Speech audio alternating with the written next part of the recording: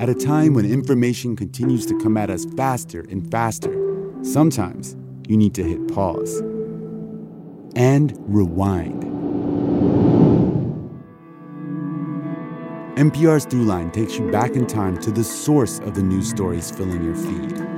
Find NPR's Throughline wherever you get your podcasts. You love free, and at Ameris Bank, so do we. That's why we're proud to offer worry-free, hassle-free Ameris Bank free checking. Manage your money your way with convenient access to digital, mobile, and telephone banking, all with no monthly service fee or minimum balance requirements. At Ameris Bank, we're with you. For more information or to open an account, visit our local bankers in person or online at amerisbank.com/free checking. Other fees such as overdraft fees may apply. Ameris Bank, member FDIC, equal housing lender. This is the last year at Forest Cove. I'm WABE's housing reporter Stephanie Stokes.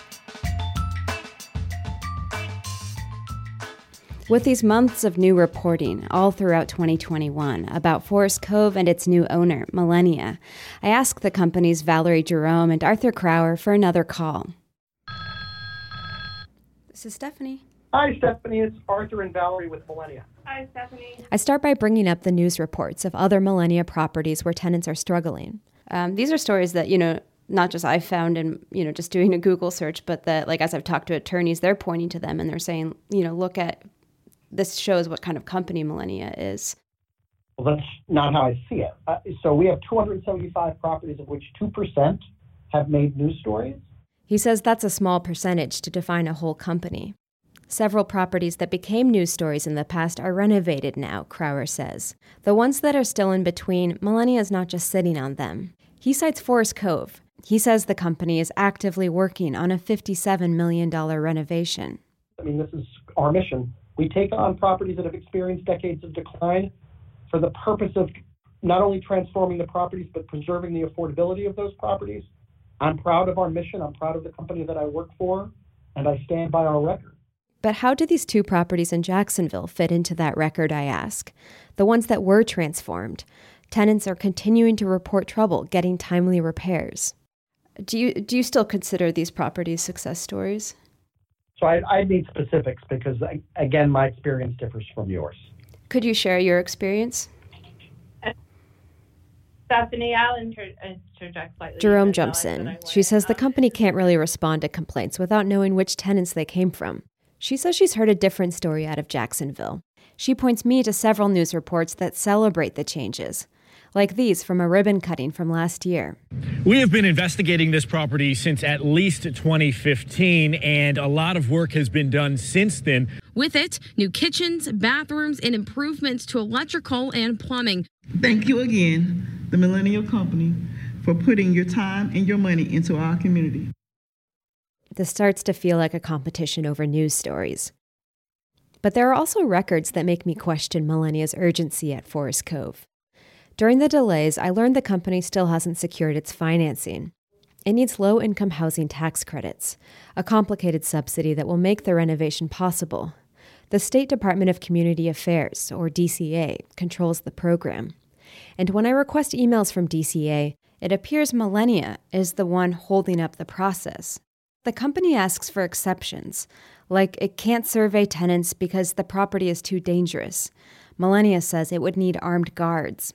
And when the company says it will provide documents by a certain date, it doesn't. Not for weeks, or in some cases months. In one email, a state staffer gets so used to the delays, she jokes she'll bet a 6-pack of Diet Coke Millenia won't get materials in. DCA has said repeatedly in emails that the deal is on hold, that Millenia has been unresponsive. These are DCA's words about the tax credit process. I can tell you we've worked with the utmost urgency. I've been working on this project since 2018. It is an extraordinarily complicated transaction with a lot of moving parts, some of which have changed over time because of outside changes. But to the specifics of your question there, I would need to gather more data and get back with you. In a follow-up email, Millenia acknowledges communication gaps with the state. And it says it had to adjust its plans for Forest Cove because of the pandemic and the economy. Melania says a lot of development projects experience delays for the same reasons.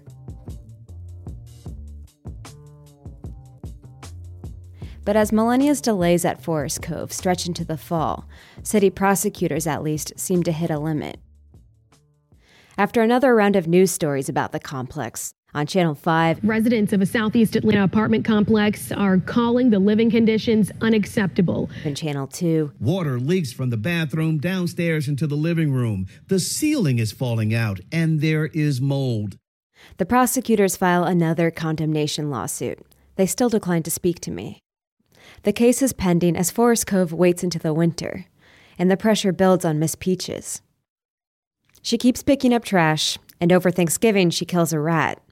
Her kitchen floor is still soft, even though management put new tile over. Then, in mid-December, she calls me, and her voice sounds weak. She says she was in the hospital. How did you end up at the hospital?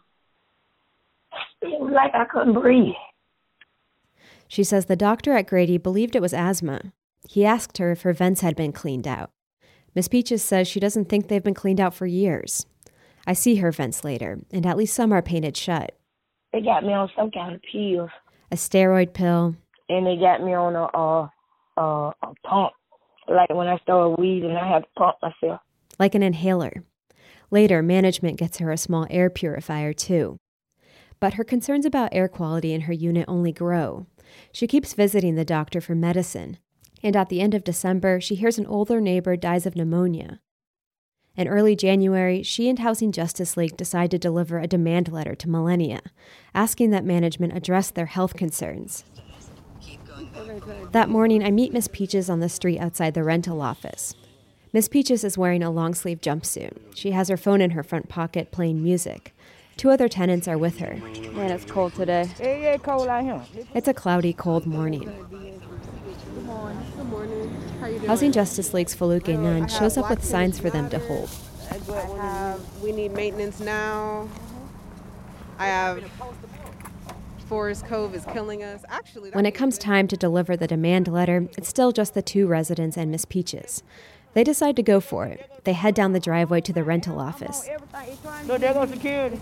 As they approach, the lone security guard that sits outside the rental office gets out of his car. We finna take a demand letter. He says, "You can't do that." Yes, I can. Yes, we can. Yes, we have. Yes, we have. This is when a lot of things start to happen at once. Miss Peaches and the other residents shout at the security guard. He doesn't stop shootings or drug dealers, but he wants to stop this. They start chanting. Ho, ho! Justice for Forest Cove! Then the security guard tries to tell me I need to leave the property. He says I don't have permission to record here. Miss Peaches notices this, and she steps in between him and me. The 2 are face to face. I don't have anything to do with your building. Well, get out of our way then. No, I got to do with I can't breathe. I'm about to Miss Peaches yells at him that she can't breathe in her apartment and that she might die. No, I don't want to stop you. Several more residents, all women, have joined the group. They form a half circle around the guard. They start voicing their own problems with Forest Cove. Why are you hollering at me? No, why are you hollering at me? I'm the nice guy. I'm the. I have no. No. You black like you can. It's like this one security guard is up against all their years of frustration.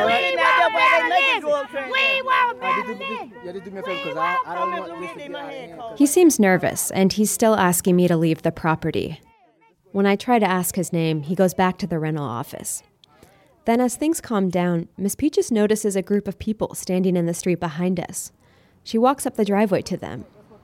One of them tells her they're contractors. He says construction is starting on February 15th. Demo starts on supposed to start at 15. I sure hope so. Because, see, I've been going back and forth to the hospital. Because I can't breathe. I know. It's a brief conversation. The contractor walks away as soon as he sees my microphone. But Miss Peaches and the other residents seem excited. Look, I see them folks in the rent out. Hurry up, call them out here, you see? Is that what happened? Uh-huh. I'm surprised the interaction could make such a difference. Afterward, I drive Miss Peaches back to her unit on the south side. That's all right, wasn't it? What you think? How do you feel about it? I feel good. When we get to her parking lot, I try to understand. You know, since I met you, you're like talking to journalists, you're protesting, you're doing all this stuff, but does it ever feel like you're just doing the same thing over and over again? Mm-hmm. But this time I feel different. I feel like they hearing my voice and they saying that we need help out here. So I think, I'm seeing something now. I feel a little better. I'm seeing something. So I think something's going to work out. I do.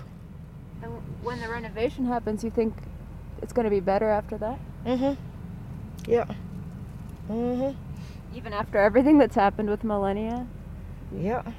Yeah. It got to get better. It can't get no worse. It can't. As I leave Miss Peaches, I think this is the end of the story. But it's not. There's an outcome in that lawsuit city prosecutors filed, the one trying to demolish Forest Cove. The judge agrees. He orders Millenia to move all tenants out by March. He also tells the company it has to tear down the whole complex by September. When I ask Millenia about the ruling, Crower doesn't make the situation sound too serious. Well, we're working with City and DCA to come up with a solution that everybody can agree with so that we can revitalize the project and get residents back to Forest Cove as soon as possible. I request more emails from the state to confirm.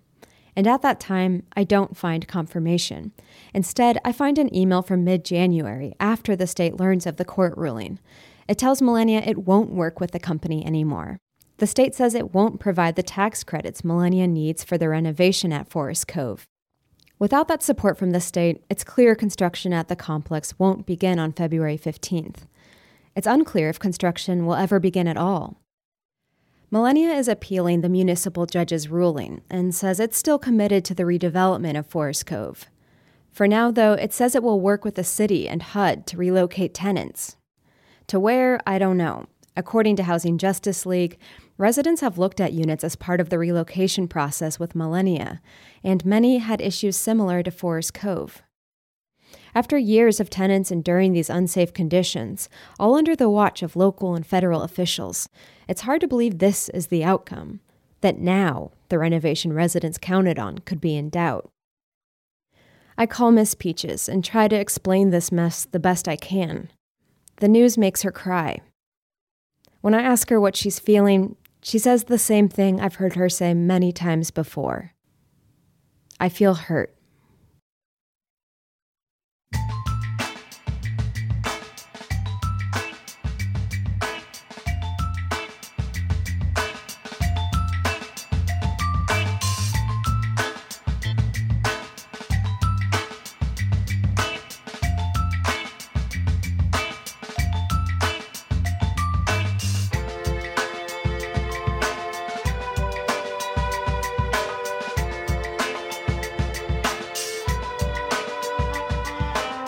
The story is not over. The city and Millenia are now planning to move residents out. In the next episode, we look back at how Forest Cove began. This is The Last Year at Forest Cove from WABE. I'm Stephanie Stokes.